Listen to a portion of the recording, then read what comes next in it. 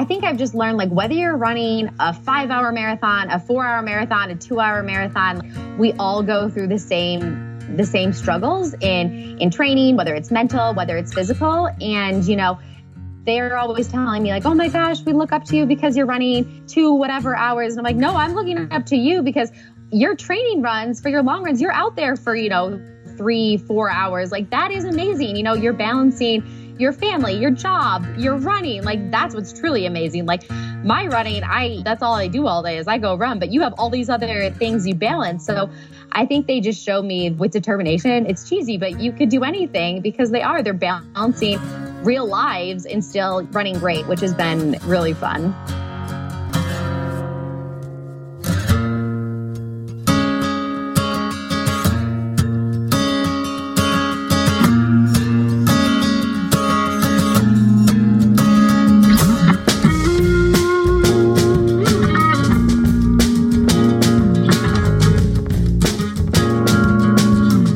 What's up, everyone? It's your host, Mario Fraioli. I do not have a new conversation to share with you this week, but I am going to rerun a previous episode of the podcast with Lindsay Flanagan that was recorded in early 2020, just a few weeks before the Olympic Trials Marathon, where she ended up finishing 12th. Since that day in Atlanta, Lindsay has made some huge breakthroughs in the marathon, and as a fan, it's been super fun to watch. This past April, she was 11th at the Paris Marathon in a personal best, 2:26:54, and then just a few months later in July, she won the Gold Coast Marathon in Australia, breaking the tape in a new course record and another personal best of 2:24:43. It was super fun to revisit this conversation and hear Lindsay's thoughts on the marathon and what she's learned from it over the years, how she's dealt with injuries throughout her career and navigating periods of time when she couldn't run, what she's learned as a coach of age group athletes, and a lot more. Before we dive in, a big thank you to Tracksmith for supporting this episode of the podcast. Tracksmith is an independent running brand inspired by a deep love of the sport. Their summer collection is now available and features staples ready for your next adventure. This is a great collection. I personally love the Run Cannonball run shorts. For me, they double as running shorts and a swimsuit that dry in a flash after getting wet. The off-road shorts are great for the trails. They have a 2-in-1 design for maximum comfort and 4 spacious pockets for whatever you need to store in them, making them ideal for when I'm out romping around in the woods. The Run Cannonball run tee is super light, and I swear that it dries before I even finish running. You can check all of these items out at tracksmith.com and use the code MARIO22, that's MARIO22 at checkout to receive free shipping on your order. And on top of that, 5% of your purchase goes to support the Brave Like Gabe Foundation, which helps fund rare cancer research. And this is an organization that is near and dear to me as the founder. The late Gabe Grunwald was a friend and previous guest on this podcast way back on episode 31. So go check that one out if you haven't already. Okay, please enjoy this rerun episode from February 2020 with one of America's most underrated marathoners, Lindsay Flanagan.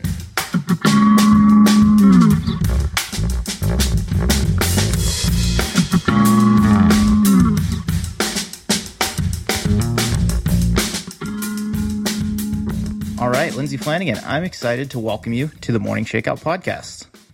Yeah, I'm super excited to be here. Thank you for having me. Well, let's start with the most pressing matter at hand and go from there.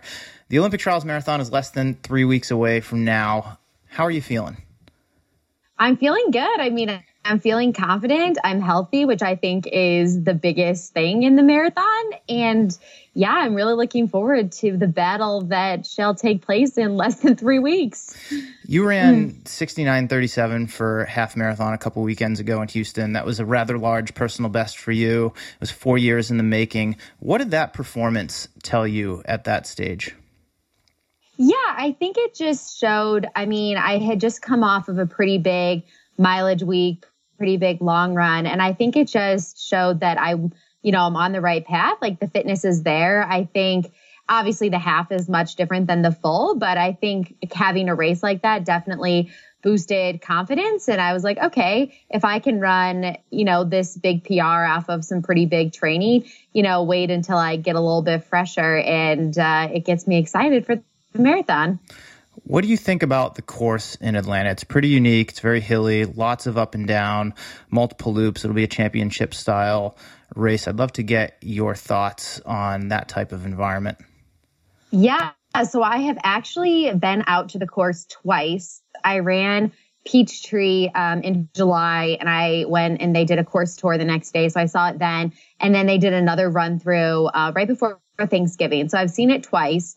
I have a pretty good idea of it now. And yeah, it is very tough. I am like such like a little nerd, but I have like figured out exactly like how much elevation you gain, each lap and, each mile. And I've pretty much been replicating that in like most of my long runs and like medium length long runs and things. But I think a course like that it's fun because it doesn't matter what your time is going in, whose PR is what. It is such like a grinding mental course that I think, we could see something cool happen. And I think it's not going to be quite as straightforward as we think it will, just like the whole top 10. Do you prefer that type of grindy championship style race to a flatter, faster paced affair? I do. I mean, obviously I love to run fast and that's fun, but I think that it's a lot more exciting when you kind of throw in these other variables where maybe it doesn't come down to who's got the leg speed, but it's, strength, it's mental, it's so many other things all in one that I totally prefer the championship races and things like Boston and those kinds. What type of special considerations have you been making in your preparation for the trials on February 29th? Yeah, I think I've just been making sure, obviously you have to have the hill training, the ups and downs, but it's actually been great. Well, kind of great. And we've had some like bad weather in Boulder the past probably 2 weeks. So probably my past like 6 workouts and long runs, I've had to start at like 12:15, which is annoying. But I was like, wait, this is actually a blessing in disguise because if the race is going to start late, you don't think about it, but there's so many figure out what you're going to eat in the morning, how you're going to time out caffeine and nutrition. So I've actually really been able to dial in on that. And that's something that I think that's a huge component. So I've really been practicing that 12 o'clock start. Even today, I couldn't start until like 12 because the roads were too icy. And every time that happens, I'm like, okay, well, this is good practice. So just go with the flow. And so I think also practicing the timing has been big. Well, take me through what your routine looks like on a day like today, which will probably replicate the routine that you go through on race day with a 12:15 start. What time are you getting up? What are you doing in the morning? What are you eating? How are you timing things out in the hours leading up to when you step on the start line? Yeah, so I've kind of been playing around with it. I have been kind of getting up around like 8 a.m. So I obviously I think race morning, I'm going to be a little antsy. So I highly doubt that 8 a.m. is going to happen, but eating breakfast by 8 and then just kind of lounging. I've actually kind of like, when you have a lot of time, I've got into the Normatec boots for like an hour this morning before my workout because I'm like, well, I got the time. Let's see how I feel if I do that. So get in the boots and then, have another snack around 10. I have these caffeine sword tabs, and I take 2 of those at 11, and then I start the warm up at noon. So it's kind of been playing around with different things to make sure everything feels right. But I think we're getting there. How are you framing your goal setting for the trials? You ran in LA in 2016, had a pretty solid race by all accounts, finishing in the top 15. You've improved quite a bit since then. You're coming off of a big half marathon PR. I mean, everyone but Shalane is coming back here in 2020. How are you thinking about success and strategy and all of that heading into the trials? Yeah, I think like looking back to 2016, I just feel like I'm such a different runner now. I think I've matured a lot. And I think with the marathon, it all comes down to experience. And I think now having run I think I've run 9, which is a little crazy, but I guess 9 marathons, I feel, prepared. And I think for me, a successful day is going to be, leaving it all out there, but making sure that I really race smart, because I look back at my 23-year-old, 24-year-old self in LA, and I just ran so silly. I just wasn't prepared to race the way I did. So I think this time around, a successful day is going to be a really smart race, because after seeing that course, I think it's going to come down to who kind of executes race strategy perfectly. And that's kind of who's going to end up on the team. You're a professional runner. This is what you do to make your living. And the Olympics comes around once every 4 years. And I mean, it's the biggest deal for a professional runner. And oftentimes it can like make or break your career. How do you deal with that pressure, whether it's self-imposed or it comes externally, knowing that, hey, I've got to have the best race that I can here. I've got to go in as prepared and relaxed as possible. And I'm going to do everything I can to make the team, but there's a shot that I might not. Like, how do you reconcile that in your preparation so that you don't let it get you down or stress you out too much? Yeah, I mean, the way I'm thinking about it right now is I just turned 29, and I think this is something I see myself hopefully doing until I'm 40 years old. So I think I kind of go into it like, obviously, yes, like this is a huge deal. I want to make this team, but I also know that if I didn't, it's not like I'm going to retire tomorrow by any means. And there's so many more races and so much left to be done, that if it doesn't happen this time around, I'm planning on being at, 2-3 more Olympic trials, that maybe it'll happen that time, but I'm not I think I run my best when I'm just not stressing out. So I think right now, this is probably the calmest I've been before a major race. And I think I just want to kind of carry that. I mean, ask me the day before and it could be a little bit different. But as of now, I'm like, okay, I feel like I'm in a good headspace and the buildup's gone well. And I'm not going to let, this one race, define me by any means. So I think I'm just, trying to stay composed and knowing that I have a lot more running left in me even after this is all done. What do you do day to day to keep your composure? Yeah, I think just getting out of my comfort zone. And I think in workouts, like trying different ways to push myself. And I think, also maybe dealing with different stresses that come along with life and all that, and just trying to maintain, a calm attitude throughout is important. You've been racing marathons for the last 5 years. You just mentioned how you're 29 years old. When you graduated from college, did you have an idea that in 2020 the marathon would kind of be your thing?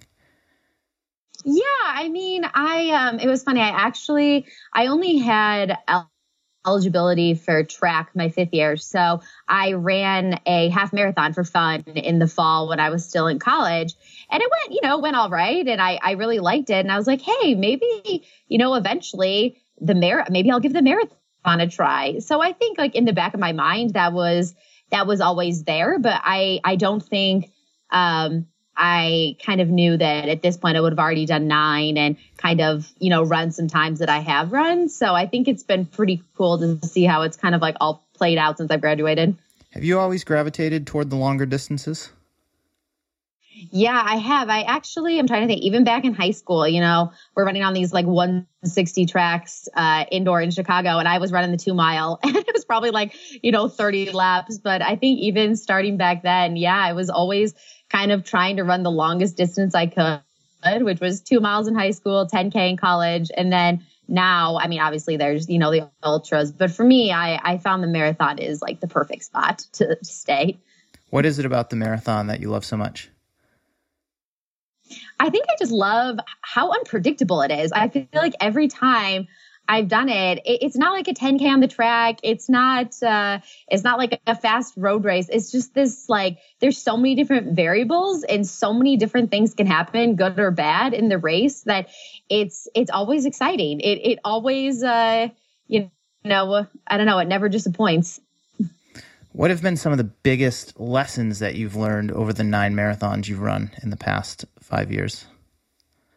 Oh my gosh. I think when it comes to the marathon, I think just patience. I think right when I graduated from college, I wanted to be able to run all the miles, crush all the workouts, etc. And that's just not kind of the way it happens with the marathon. You kind of have to, put in the work over so many years. And when it comes to the race, like it's going to take so many races until you really nail it. So I think patience and consistency are the biggest things I've definitely learned with the marathon.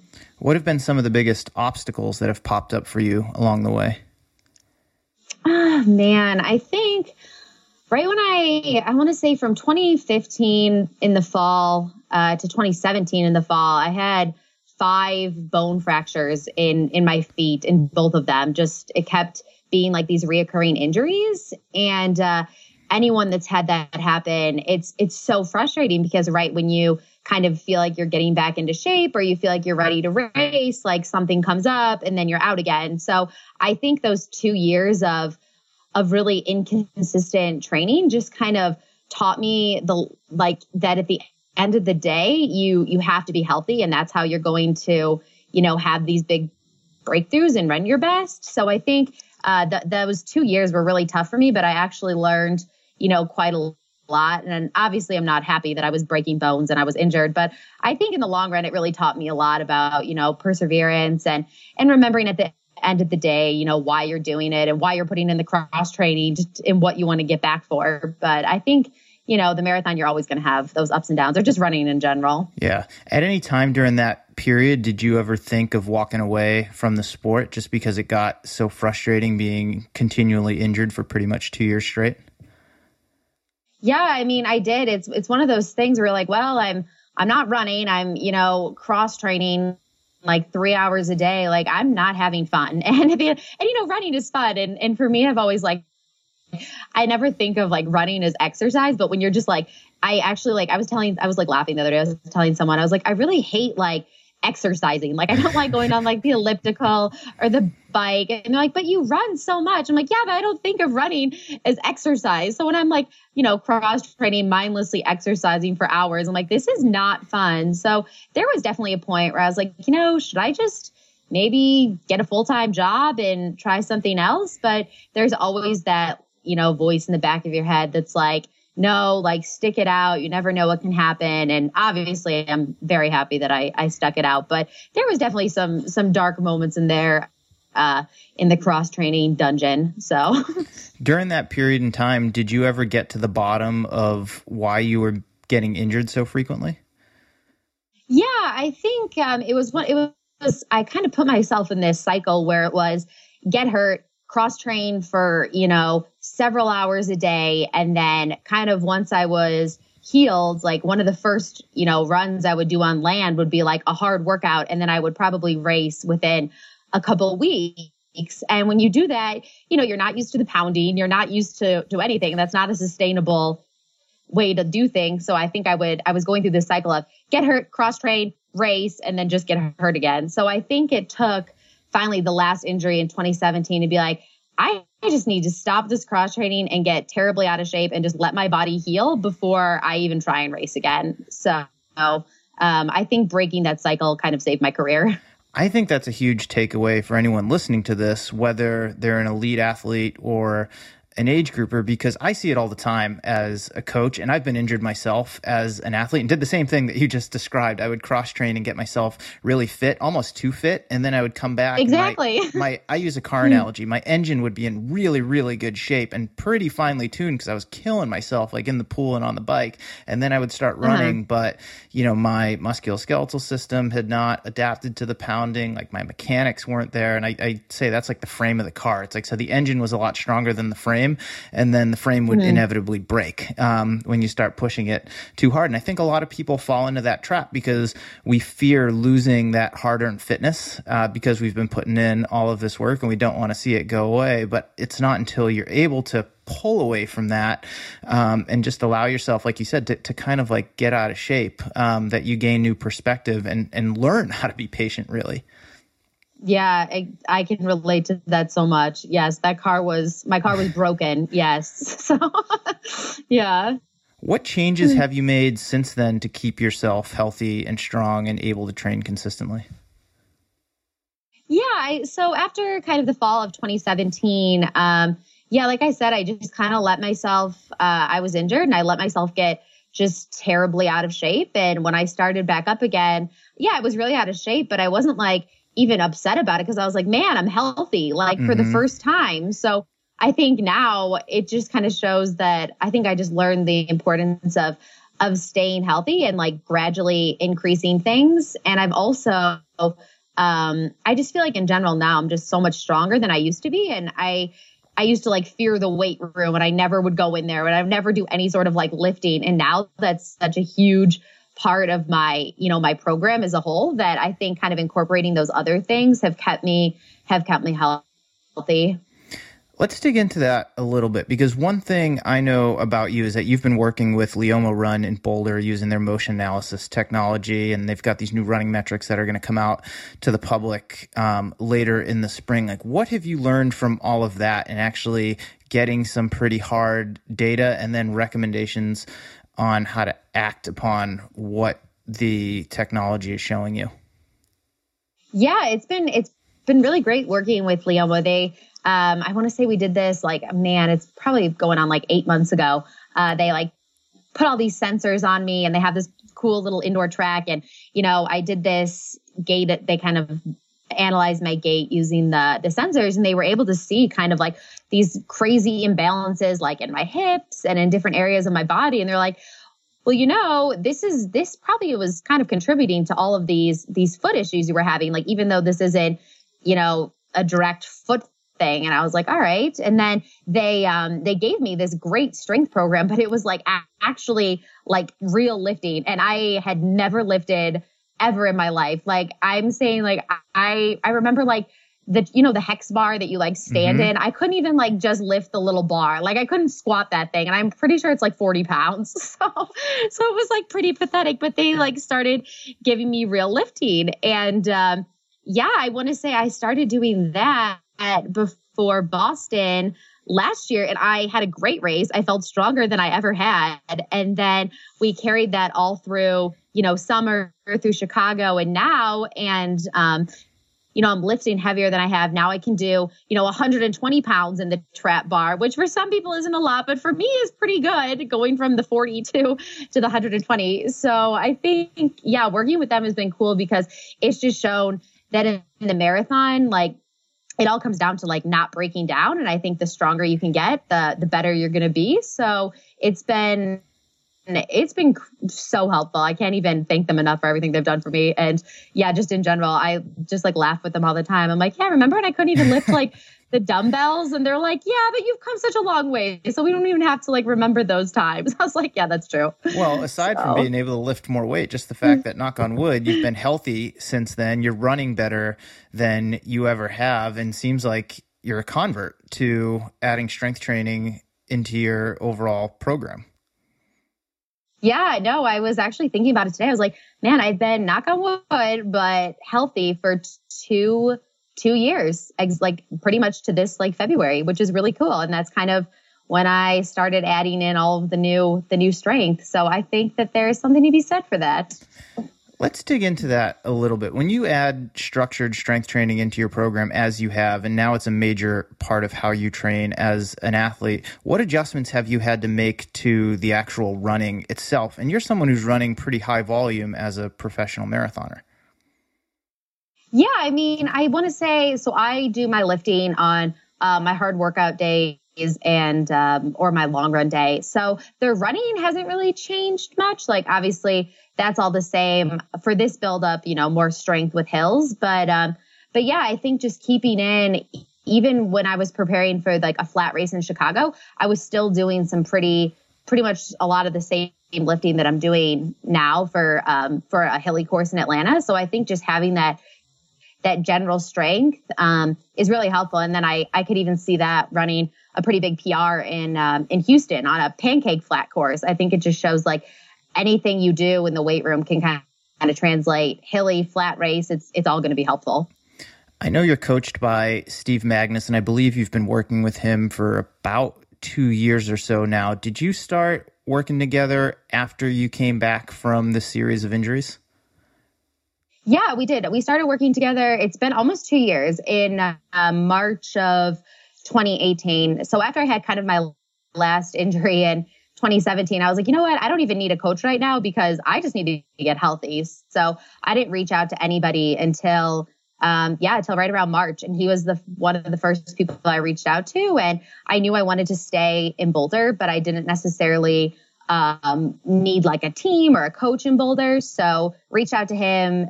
We talked on the phone, and then, it's kind of crazy. It's been 2 years and it's still working. Did you know Steve before you started working together as coach athlete?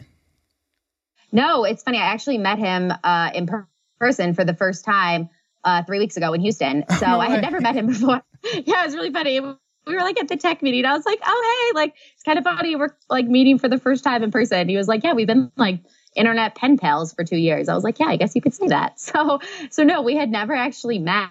I had just I knew that he coached some runners remotely, and they had a lot of success. So that kind of made me reach out to him. But no, we actually didn't meet until, in Houston this year. What were some of those initial conversations like when he first took you on?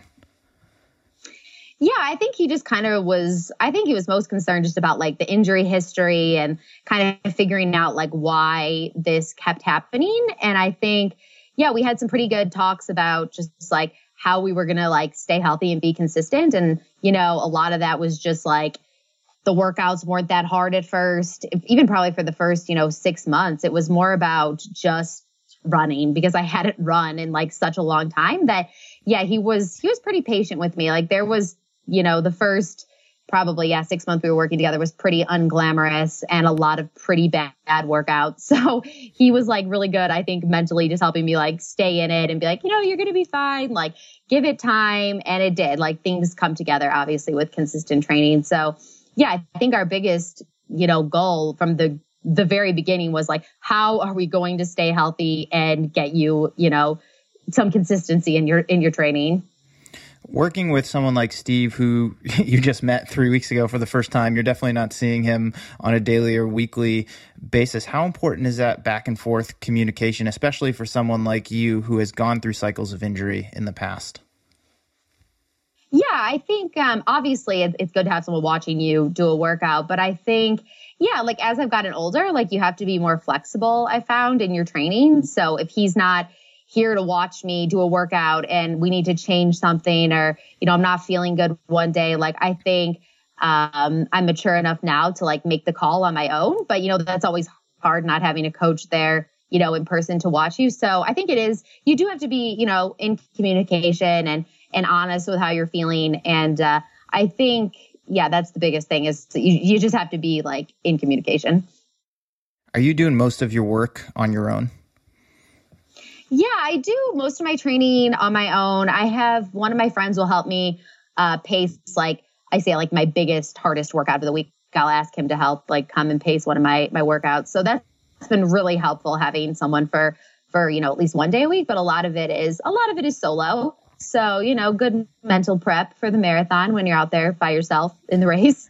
Yeah, I mean, I think that could definitely be a competitive advantage when you're out there just trying to, get through it sometimes, and you've got no one to rely on but yourself. It's always fun to have teammates and training partners to push you, but I think not having, someone with you on a day-to-day basis can actually make you mentally stronger.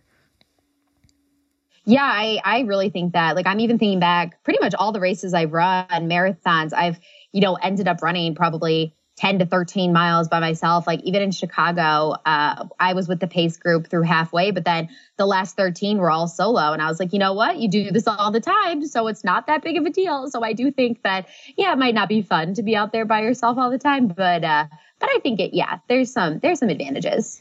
Let's talk about the training itself. Once you got healthy and into a good groove of training, working with Steve, you raced some of your faster marathons. 2018 Frankfurt, you ran 2:29 and change. You PR'd last fall at Chicago, 2:28:08. What changed from an X's and O's standpoint for you?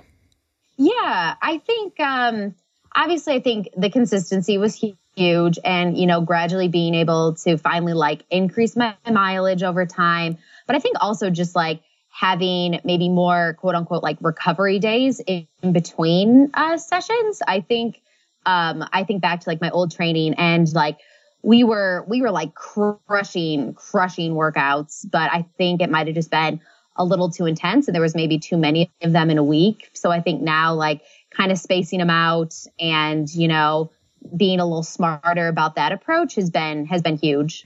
Were you in a group environment prior to that?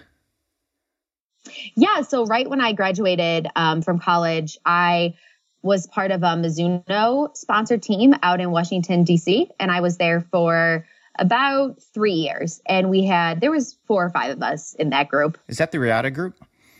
Yeah. And so I was there 2014 through 2017. Yeah. So another advantage of training solo is you can actually take it easy on your easy days and not get sucked into the energy of the group when you're not feeling it. Yeah. And I think that's important. Like you have to be able to listen to your body and, you have to run the exact pace you need to on like a specific day. So I think, not getting caught up in, obviously there are so many advantages to having a group, but there's also, I think I can listen to my body better kind of on my own. Let's go back to the trials for a few minutes. I'd love to get your perspective as an athlete. I want to talk about the shoes because they're all in the headlines these past few weeks. And as someone who's a non-Nike sponsored athlete, you signed with ASICS late last year. You won't be wearing the 4% or the Vaporfly or Next% or whatever they're called. Does everything that you're seeing and hearing about these super shoes worry you, or are you just focused on what you need to do on the day to achieve success? Yeah, I think as someone, I have never run, none of my PRs were ever run in a shoe like that. So the way I see it is that if you're fit, you're going to get the job done. And I don't put any emphasis on the shoes at all. To me, it's been like very distracting because, we're not even talking about performances anymore. All we're worried about is, oh my gosh, what shoe are they wearing? But I feel really confident in myself because I've never, I don't race in those kind of shoes and I never have. And none of my PRs are, in a shoe like that. So I know that I can get the job done without something like that. And ASICS has, great shoes. And I don't feel like I need the next percent by any means to have a good race. So more than anything, I feel like I've just become like cranky with the shoe talk. I'm like, I'm so over it. And everybody always wants to talk to me about the shoes. I'm like, guys, I don't want to talk about the shoes. but it's a distraction. And I think if you let yourself start worrying about little things like that, you're going to get in your head. And I think just like totally not paying attention to that is the way that I just kind of can stay away from that. Well, I appreciate that perspective. And I had to ask it. And I too am cranky about the shoes. I don't want to hear any more about it because it takes the focus off of the race and the athletes who are going to be going head to head and vying for spots on the Olympic team. And, we'd be remiss if we were saying it wasn't a factor, as we've seen just kind of in years past. But I think it just, I think it's kind of a sore spot for the sport right now because the trials are going to be pretty amazing. It's a deep women's field. It's a very deep men's field. Whether people are running in super shoes or barefoot, like it's going to be one of the most exciting trials races ever. And it's just like unfortunate that it has this cloud over it.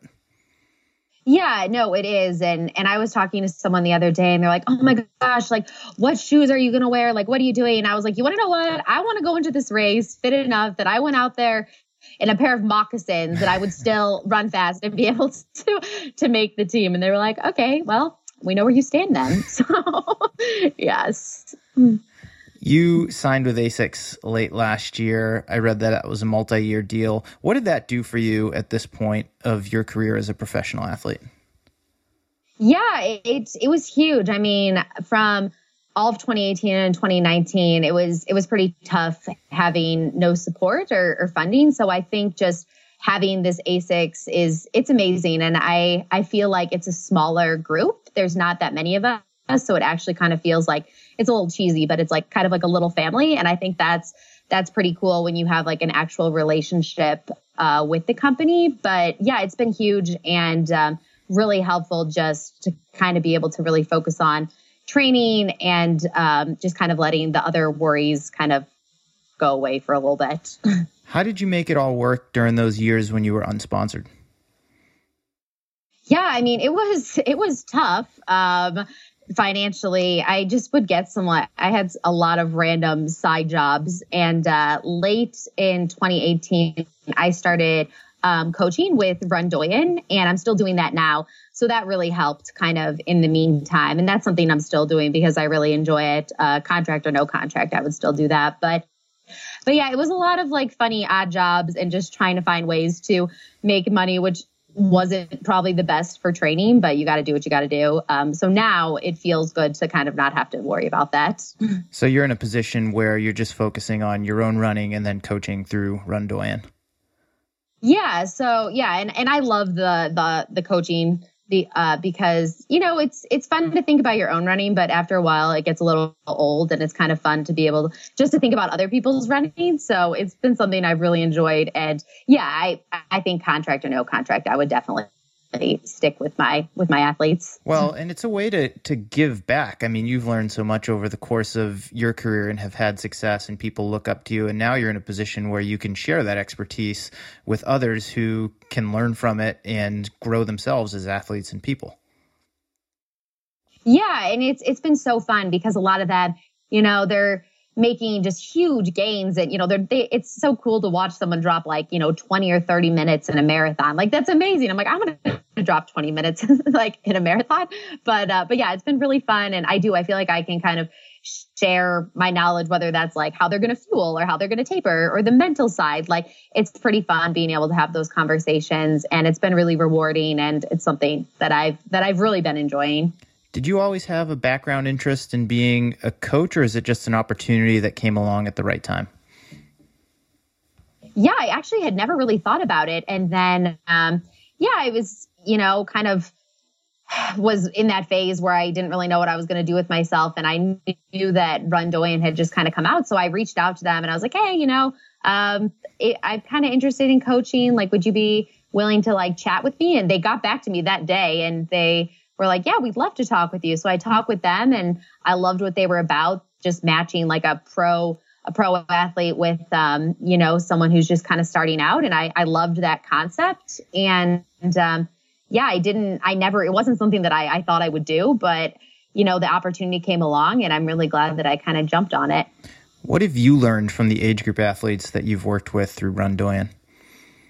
Oh my gosh, they are so impressive. And I think I've just learned, like, whether you're running a 5-hour marathon, a 4-hour marathon, a 2-hour marathon, like, we all go through the same struggles in training, whether it's mental, whether it's physical. And, they're always telling me like, oh my gosh, we look up to you because you're running, 2 whatever hours. And I'm like, no, I'm looking up to you because your training runs for your long runs, you're out there for, 3-4 hours. Like, that is amazing. You're balancing, your family, your job, your running. Like, that's what's truly amazing. Like, my running, that's all I do all day is I go run, but you have all these other things you balance. So I think they just show me that, with determination, it's cheesy, but you could do anything because they're balancing real lives and still, running great, which has been really fun.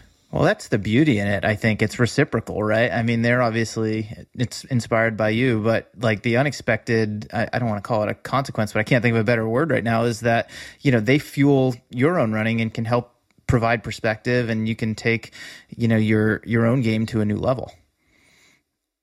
Yeah. And it's funny, like, I'll be out there, doing a log run or like a hard workout. And I'm like, oh, but they're racing this weekend and they're going to be, pushing themselves too. And so they're funny. They're like, what? Like, we don't inspire. I'm like, no, you really do. Like, I love, hearing how it's going, and like seeing you guys, crush gets me excited for my own racing. How do you not, like, as a coach, how do you not just rely on your own training background and what, obviously you got to rely on what you've learned over the years, but you don't, use yourself as like an N of one when you're writing training for everyone else. And it's like, oh, well, I did this, so I'm going to have you do the same thing. Like, how have you learned to be adaptable and adjust people's training based on where they are? Yeah, I think just kind of going back to like that they're all leading real lives. And I think the biggest thing when I talk to them is it is recovery. I'm telling them, they're like, oh, we want to like do all these hard workouts. And I'm like, yeah, but if you're on your feet all day working, or you're taking care of the kids and you're running around everywhere, like all of those other stresses are all part of the equation. So I think, really emphasizing recovery for them and realizing that, they're balancing so many other things has been really important when riding training because, real life is also training, it takes, something out of them. So I think when it comes to them, just really emphasizing recovery has been huge. And that's something I've learned with myself. If you're not recovering, you're overdoing it, you're pushing too hard, then you get hurt. So I think the lesson I always am telling them is just be patient, like consistent training, even if it's not glamorous, is how you're going to make a big breakthrough. And then once they PR by, 15 minutes, they believe me. So I think like, yeah, just is taking what I've learned about recovery and kind of passing it along to them has been really big. Well, and I imagine too, it helps you practice what you're preaching to them yourself as an athlete, because I think it can be really easy for us to just get caught up, like kind of in the inertia of it all and push a little too hard or just not back off enough.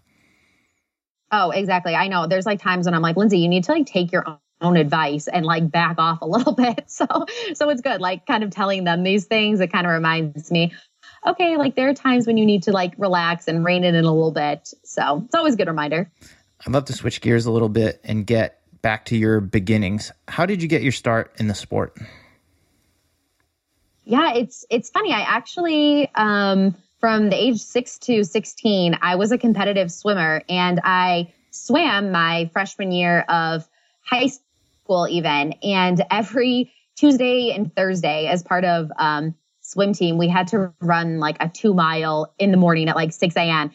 And I could just crush that 2-mile and I was like so far ahead, but I was so far behind in the pool. And the coach was like, he like pulled me aside one day and he was like, I think you're like would actually be a really good runner. And, I was like a little high school. I'm like, no, I love swimming. That's like what I've always done. And he was like, no, but I really think like you might want to try running too. So after swim team in the fall, I actually ran indoor track because that's a big thing in Illinois. And immediately I was way better at running than I had ever been in my 10 years of swimming. And I was having way more fun with it. And I was like, man, maybe I am in the wrong sport. So then it was kind of after that, it came down to like deciding if I wanted to do cross country in the fall or go back to swim team. And I just decided to stick with running. And yeah, I never went back to the pool. Well, I do swim once a week, but I never went back to competitive swimming. So is it fair to say that instant success was a little intoxicating? I kind of think it was. And I think like just finally like being like good at something, you're like, oh, like this is fun. And I'm like, not bad at it. So this is cool. And I think I'm super competitive. So I think once I was like, man, I was like getting my butt kicked in the pool, but now I'm like pretty successful. Was obviously that's pretty fun when you're young, and it's still fun right now. So yeah, I think that was a little bit part of the draw for sure to switch sports. Where does your competitive streak come from?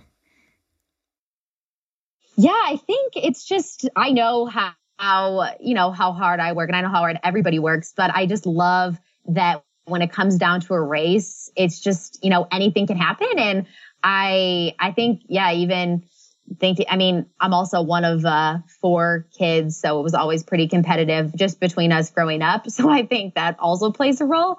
But yeah, I think you have to be competitive. And I think, the big family and even the swimming young kind of fueled the competitive fire. Does that competitiveness spill over into other areas of your life?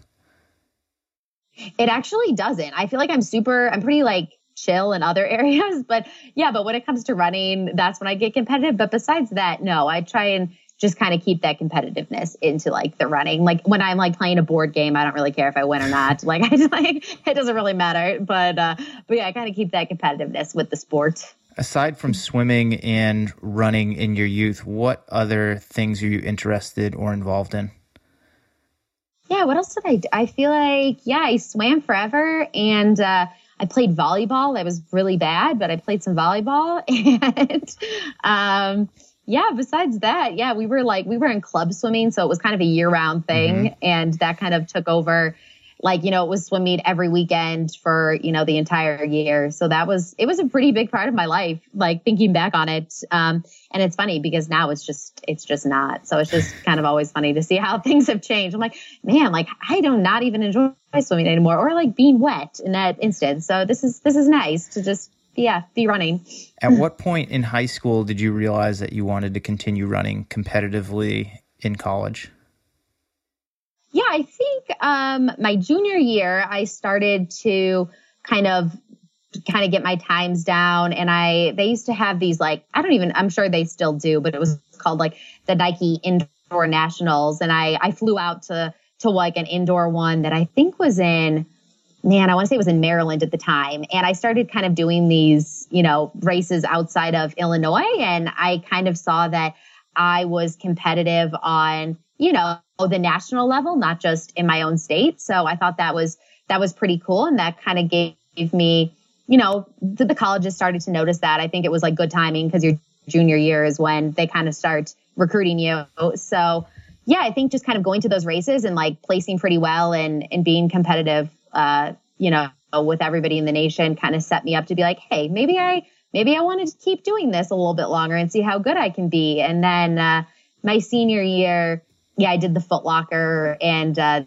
Nike Cross Nationals and all of that and did pretty well. And I think that's when I was kind of like, okay, I'm definitely going to keep running. I want to see what happens. How did you decide on the University of Washington? Yeah, it was actually the first school I visited, and I just loved Seattle. And it was one of those things where I loved the school, and I was like, okay, if I don't run a step when I'm here, I'm still going to love being here. And I think that was huge because I just loved it there so much that I knew that either way, running or not, I would be happy. So that was kind of the deciding factor. When you got to Washington, what was that transition like, going from a very good nationally ranked high school runner into a pretty successful Division I program? Did you feel a pressure on your shoulders, or were you pretty relaxed going into it? No, I think it was eye-opening because, you go from being, state champion and up there in like the Foot Locker. And then all of a sudden you're like, oh my gosh, I don't even know if I'm going to make the travel team. Like, this is crazy. So I think it was definitely hard. And it took a while to get used to, because you want that immediate success. And, that wasn't really the case. So it definitely took some getting used to. And I didn't make the national track meet until my 5th year. So it took a pretty long time to come around in college. How did you grow as both an athlete and a person during your time at Washington? Yeah, I feel like I just learned to be, I don't know. I think I learned I learned a lot of patience in that, just because it did take so long to kind of have success at the collegiate level. But yeah, I think I became, more well-rounded. I was enjoying school. I was considering, what job I wanted after, because I wasn't really thinking about professional running yet. So I think, I just in general, I became more well-rounded and kind of just, I think you mature a lot. And I think that was a huge maturing time for me.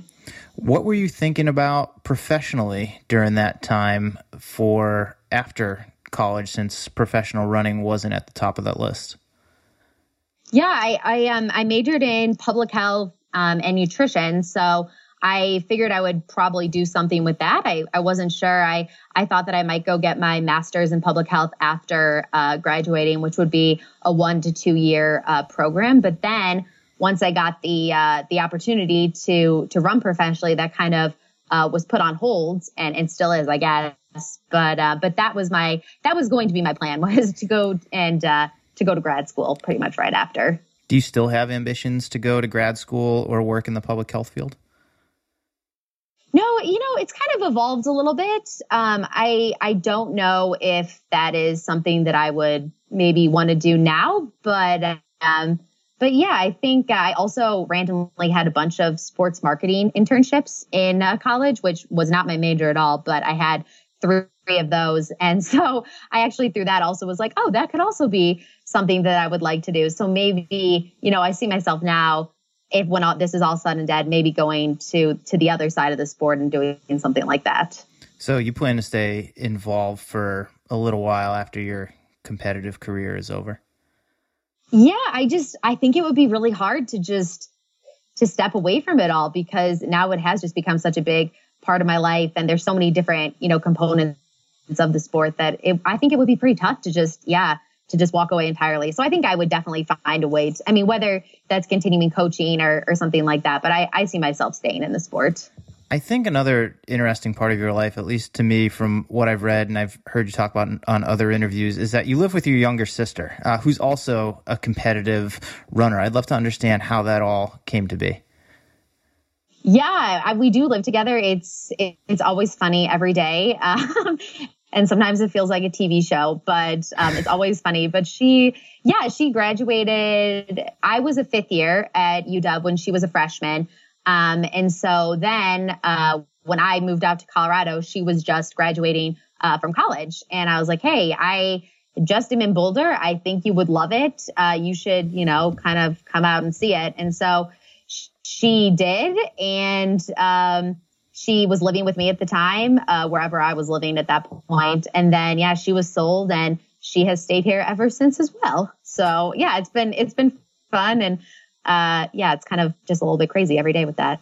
So, how has that relationship evolved now that you're in your late 20s, almost 30 years old? She sounds like 5 years younger. I mean, has it evolved now that you're both like firmly into your adult years? Yeah, it has. And I think I've just learned, I just think back to when I was 24 and I'm like, oh my gosh, I have learned so much that I just try and kind of instill these little lessons on her, just be patient, or you don't have to know exactly what you want to do with your life right this second, just give yourself some time. But I think it's been fun because not that I'm a crazy mentor to her, but I think I am a little bit. And I think it's been good to be able to pass on a lot of things I've learned over the past 5 years. And she's working full time. She's balancing her running too. So it's really fun to kind of watch her grow as an athlete and as a person. Yeah, I would say that's some best-in-class built-in mentorship right there, especially having your older sister living under the same roof and having walked the path, a few years ahead of you is huge.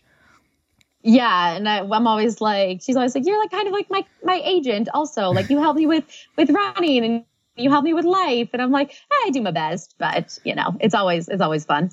You have a pretty popular last name as far as American marathoners go. Does anyone ever ask you if you and Shalane are related? I get that. I get it all the time. And even I want to say even in college, I know, even in college, people will be like, oh my gosh, are you related to Shalane? I'd be like, yes, she's my older sister. And I would just mess with people. And even now I'll be racing. It happened in Boston. It happened in Chicago. People will be like, they see me, they just see Flanagan and they're like, oh my gosh, go Shalane. And I just laugh because I'm oh, they think I'm Shalane, which is great because she's amazing. So I'll take it. But yes, I do get that question pretty often. So who are your heroes in the sport? I think the biggest one is Dina Castor. And I think now kind of being an A6 quote unquote teammate with her is really special. And I got to spend some time with her in December in Austin, and just being around her, I feel I'm just more calm, and I feel she has done it all, and she's so, she has so much experience that I loved spending time with her. And any chance I got to just talk to her about anything, I was just soaking it all in because she's just been such a role model forever. So yeah, that's pretty special that now we're Team A6 together. What was some of the advice that she gave you when you were talking to her in Austin last December? Yeah, I think just with training and being patient with the marathon. And, we talked about everything just from non-running related things either. And she is just a very well-rounded and just very kind person. And I think at the end of the day, it always reminds you, running aside, you need to be a good person as well. And I think that's huge because she's all of that. And that's just what I want to be. I want to be, 40, years old and have, still be a presence in the sport, whether if I'm not racing competitively, but still mentoring people. I think that's huge. And she's incredible. Yeah, she's a bit of a renaissance woman. Obviously an incredible athlete, probably the greatest American female marathoner of all time, or you could make that argument. But I mean, I've spent time with her. I've had her on the podcast. You go to her house. She's like an amazing cook. She's very well read. She's an author. She's very like involved in her community. Just a pretty incredible person to kind of have in your corner.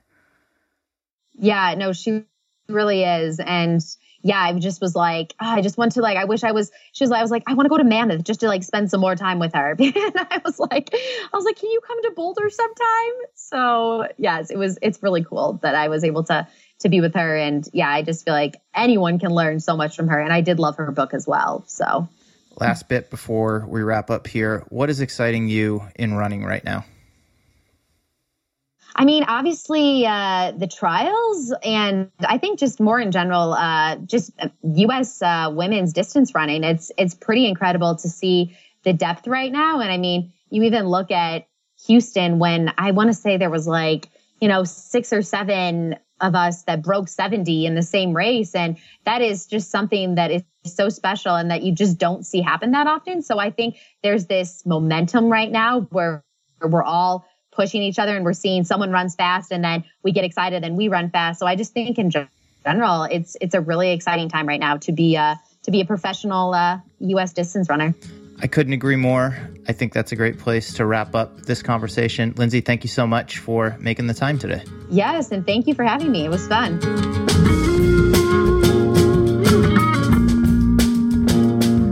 All right, that's it for this episode of the Morning Shakeout podcast. Thank you so much for taking the time to listen in. Also, a big thank you to Tracksmith for help making it possible. Tracksmith is an independent running brand inspired by a deep love of the sport.